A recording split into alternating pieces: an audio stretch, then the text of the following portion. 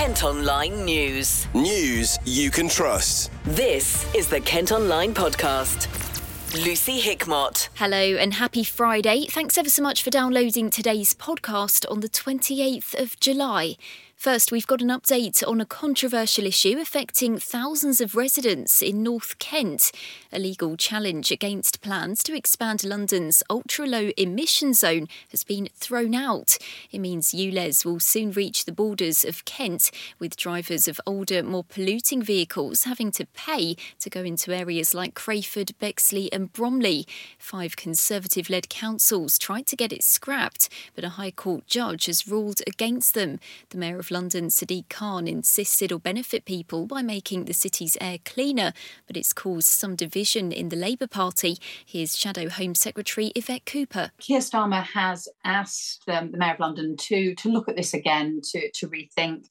We know that there's an issue about the cost of living crisis affecting people right across the country, and that was an issue that came up as part of the Uxbridge by-election, and so that's why Keir Starmer has asked the Mayor of London to rethink on this. I think, look, the broader approach that we need to take to all of these environmental issues is to do whatever we can to both improve the environment and help people with the cost of living at the same time.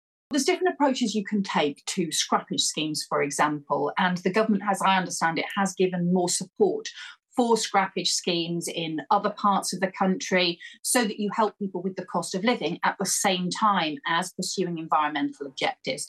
So we need to see that kind of recognition from the government. And those are the sorts of issues that I think Keir Starmer has asked should be looked at as part of this. Changes are due to come into effect at the end of August, but Kent County Council have previously said they could also take legal action. Kent Online reports. An Aylesford family say they're still looking for answers following the death of their 1-month-old baby. Olive Duval was born 8 weeks early at Tunbridge Wells Hospital in April, but passed away earlier this month after suffering a cardiac arrest. A funeral will take place in Snodland next month, with people being encouraged to line the route ahead of the service. A teenage girl's been taken to hospital after being beaten unconscious in Canterbury. We're told she was headbutted and punched by 2 other girls in St George's Street.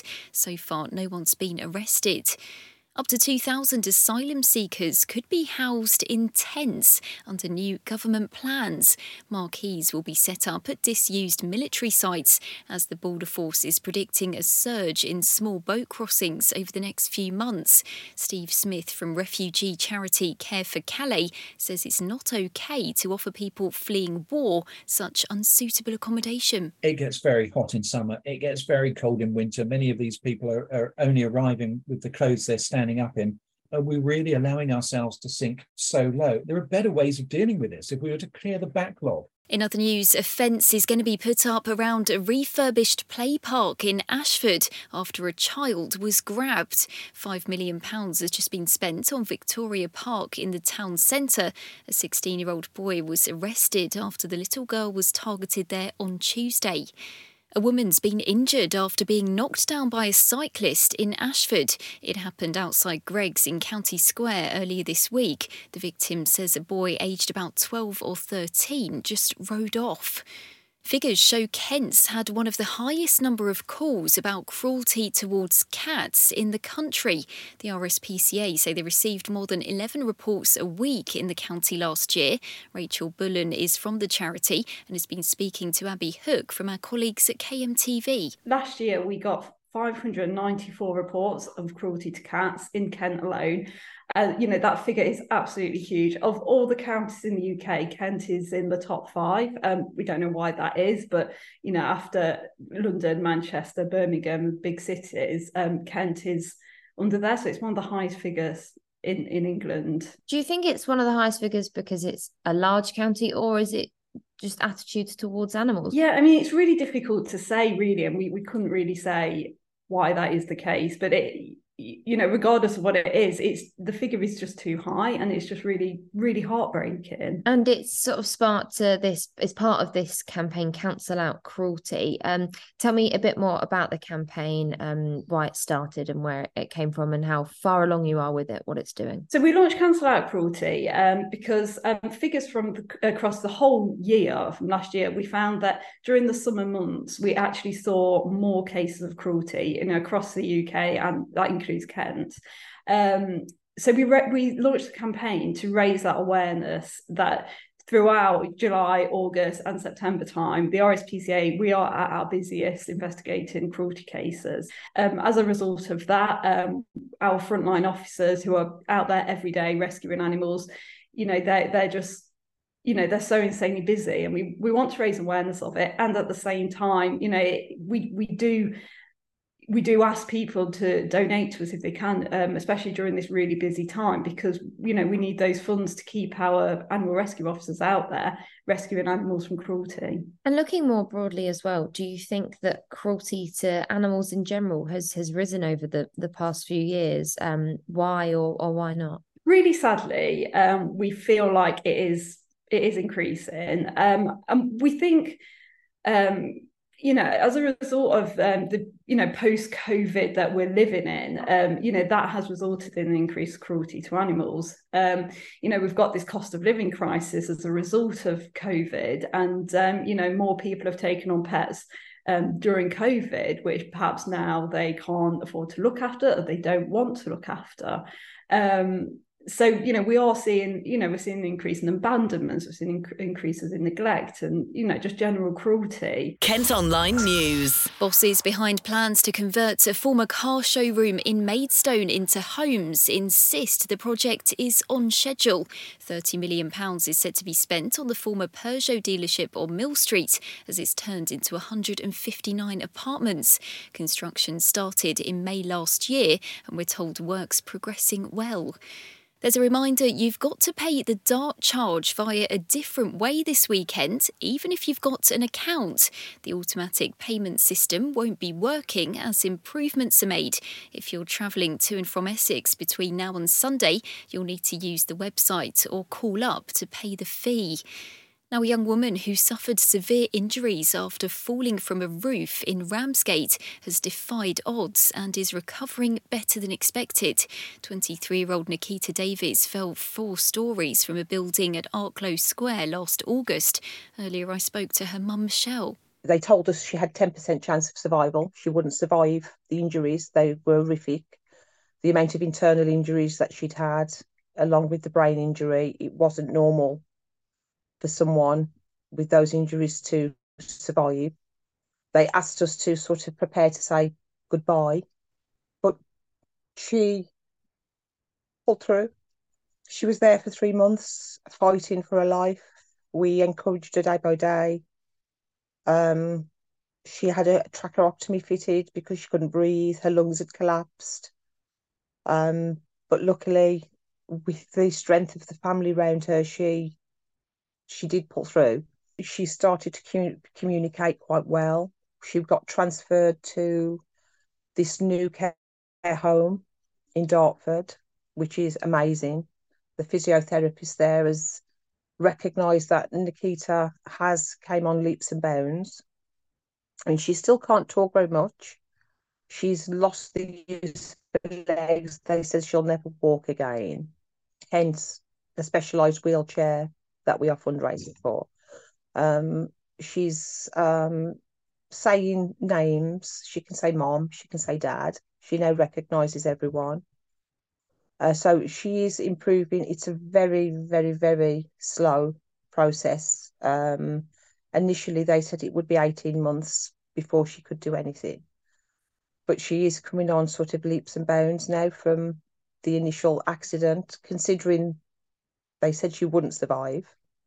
She's done amazing, and she's proved that she's very strong. She's out of the vegetative state now completely. She still can't eat. She's still fed through a tube. She can't move the left arm or the legs, but the right arm, there is improvement there. But this specialist wheelchair will give Nikita that extra bit of freedom so we can get her home. It's very lightweight. We do have a video from the physiotherapist on the Nikita Ride for Nikita Facebook page, explaining why it's so important that we raise the money for Nikita to aid her improvement, because she's beaten the odds. She's, and she's doing very well. And hopefully we can get her into a more progressed state so she can have more of a normal life than she's got at the moment. Oh, that must have been so hard for you. And thank you for reliving that, because I realise it must be tough to sort of go over all those details again. I mean, what was it like for you as a parent, sort of hearing about what happened and obviously all the stages of progression that she's gone through after treatment? Initially, it was the worst.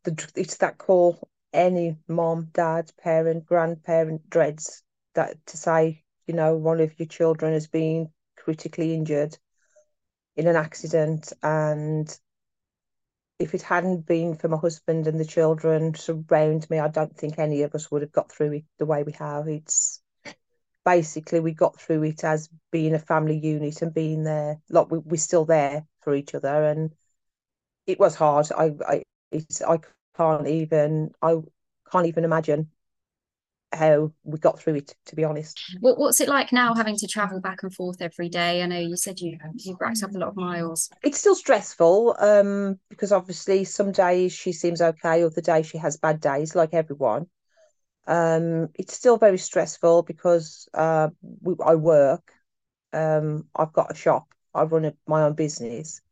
So the last 12 months, that's been very hard as well to keep the shop running. Luckily, we've got extended family who are willing to do that and help out. So we've just kept going for Nikita, really.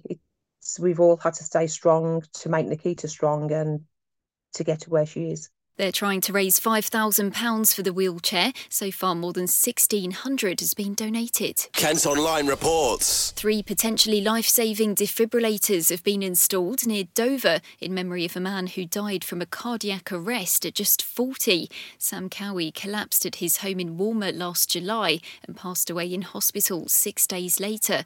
Friends and family have raised money to get the devices installed locally.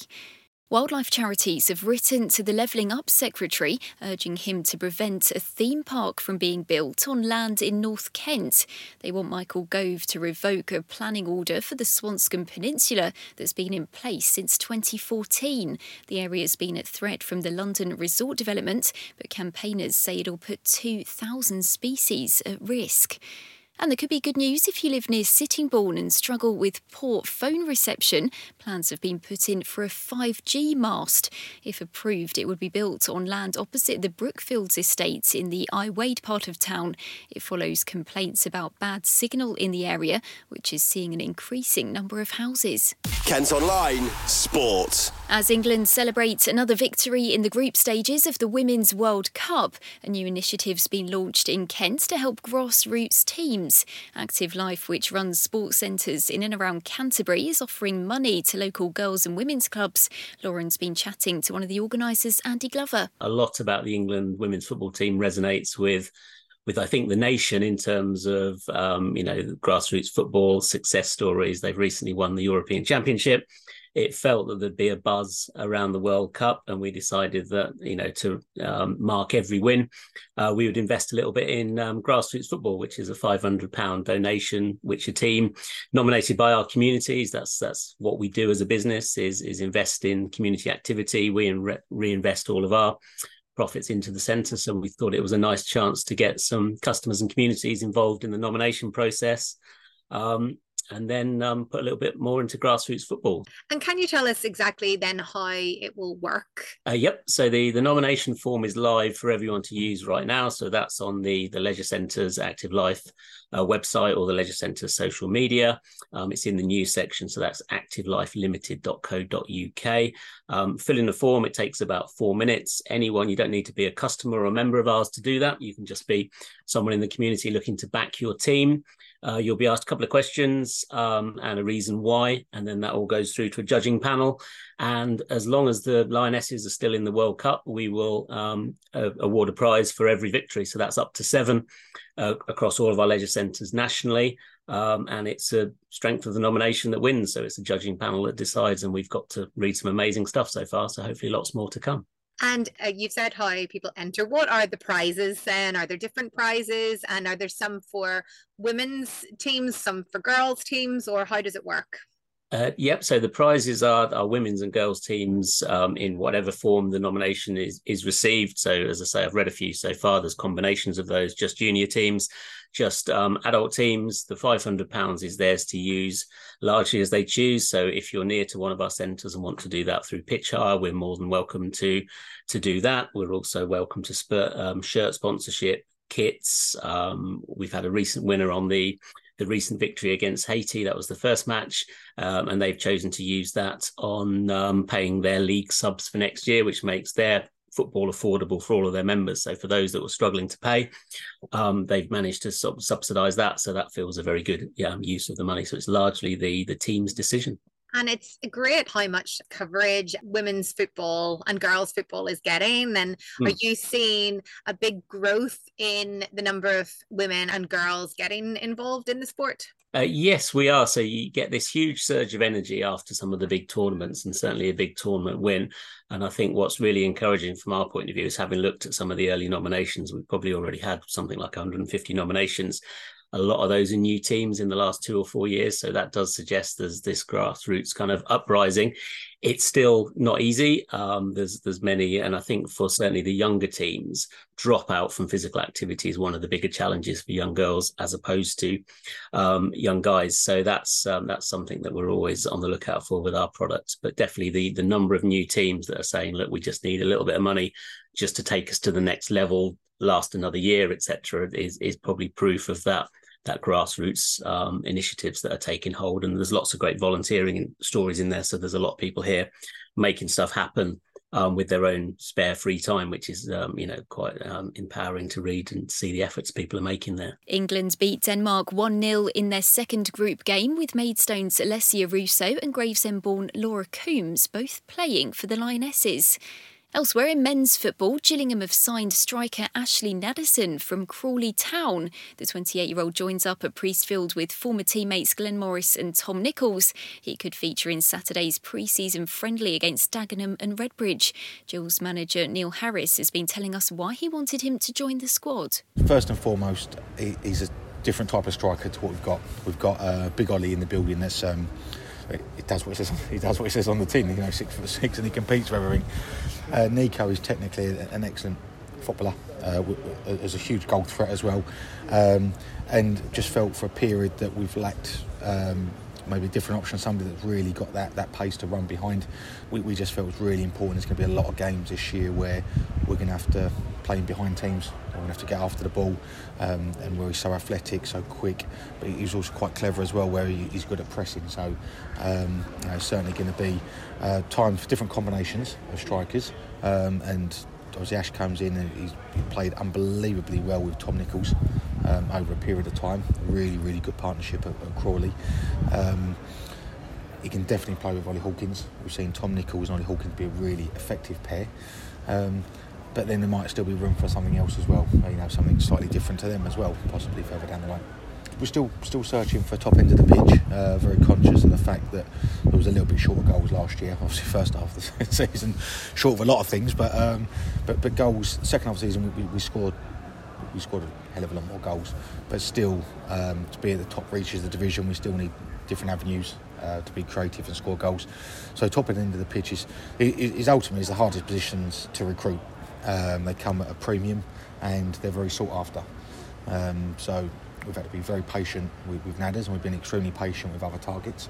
It's been well publicised that we've missed out on one or two, but that's because we're looking for the right blend. And finally, Wheelchair Rugby League returns to Kent this weekend. The latest games in the Super League will be taking place at Medway Park in Gillingham, featuring the likes of Leeds Rhinos, Halifax Panthers and Wigan Warriors.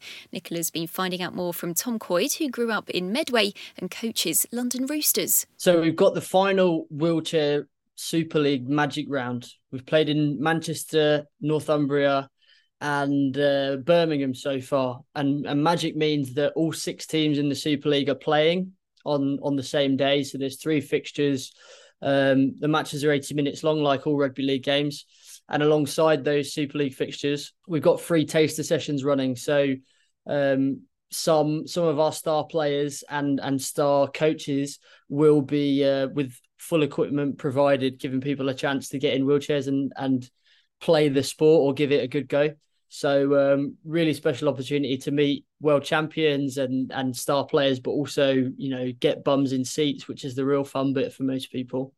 And as you say, an amazing chance to come and see the sport. So for anyone who hasn't seen it for the first time, a really great opportunity. What's it like bringing all of this to your hometown? It's wonderful. And our sport in the UK and the England wheelchair team has a huge foundation in Medway. If you go into the sports hall at Medway Park, or you look at the entrance, it actually says the home of England Wheelchair Rugby League. And that's because up to now, we've held more than 50% of our training sessions and training camps at Medway Park because the staff at the facility and the members of Medway Council and other stakeholders in the community have been excellent supporters and flag bearers really for our sport. They've really bought in. And they've helped, push our dream forward. So, we're super grateful, and it means that we can keep bringing special events like this one on Sunday to the area. As you say, there'll be some fantastic matches going on. Who kind of are the best team at the moment, or is it all to play for? What do you get at the end of it on Sunday? It's the second to last round of fixtures. Leeds Rhinos are they were in the final last year, and they're in the first top spot in the table at the moment. That they're number one on points difference, closely followed by London Roosters, which is the team that I coach. So we're in second, and London Roosters will be playing against Halifax, who are the reigning champions. So Halifax, I think, are in third, and will be looking to move up the table and knock us off because coming into late September is the playoffs, and the top 4 out of 6 teams will go into a semi-final. And if you finish in position 1 or position 2 in the table, you get a home semi-final, which is obviously a decent advantage, particularly for someone like us as a Southeast-based team, where all the other teams are at least a 3.5-hour drive away.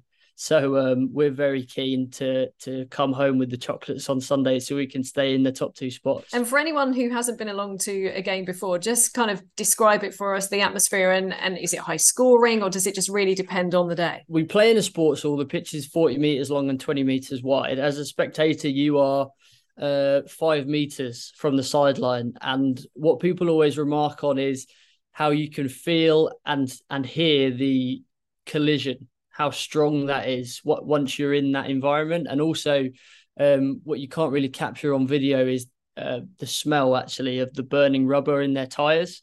So in the same way that you people might say on a starting position on a Formula One track or a race track, you can smell the tires, and that's really impactful. So as a spectator, being able to feel like you're really close to the action is amazing.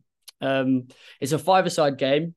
So the ball changes possession really regularly, and a typical score might be 60 points to 40. So you're well in for seeing close to 100 points in a game, which is scored in the form of tries and conversions, just like normal rugby. And the really unique selling point is that it's a mixed sport in terms of disability and ability. So everyone's sat in a wheelchair, but out of 5, you can have up to 2 non-disabled players, which means that, people who have friends or family that are disabled and have never been able to play with and against those friends or family, it gives them an opportunity to, engage in a way that not really any other sport in the world does. That's all from us today. Thanks ever so much for listening. Don't forget you can follow us on Facebook, Twitter, Instagram, TikTok and Threads. You can also get details on the top stories direct to your email each morning via the briefing. To sign up, just head to kentonline.co.uk. News you can trust. This is the Kent Online Podcast.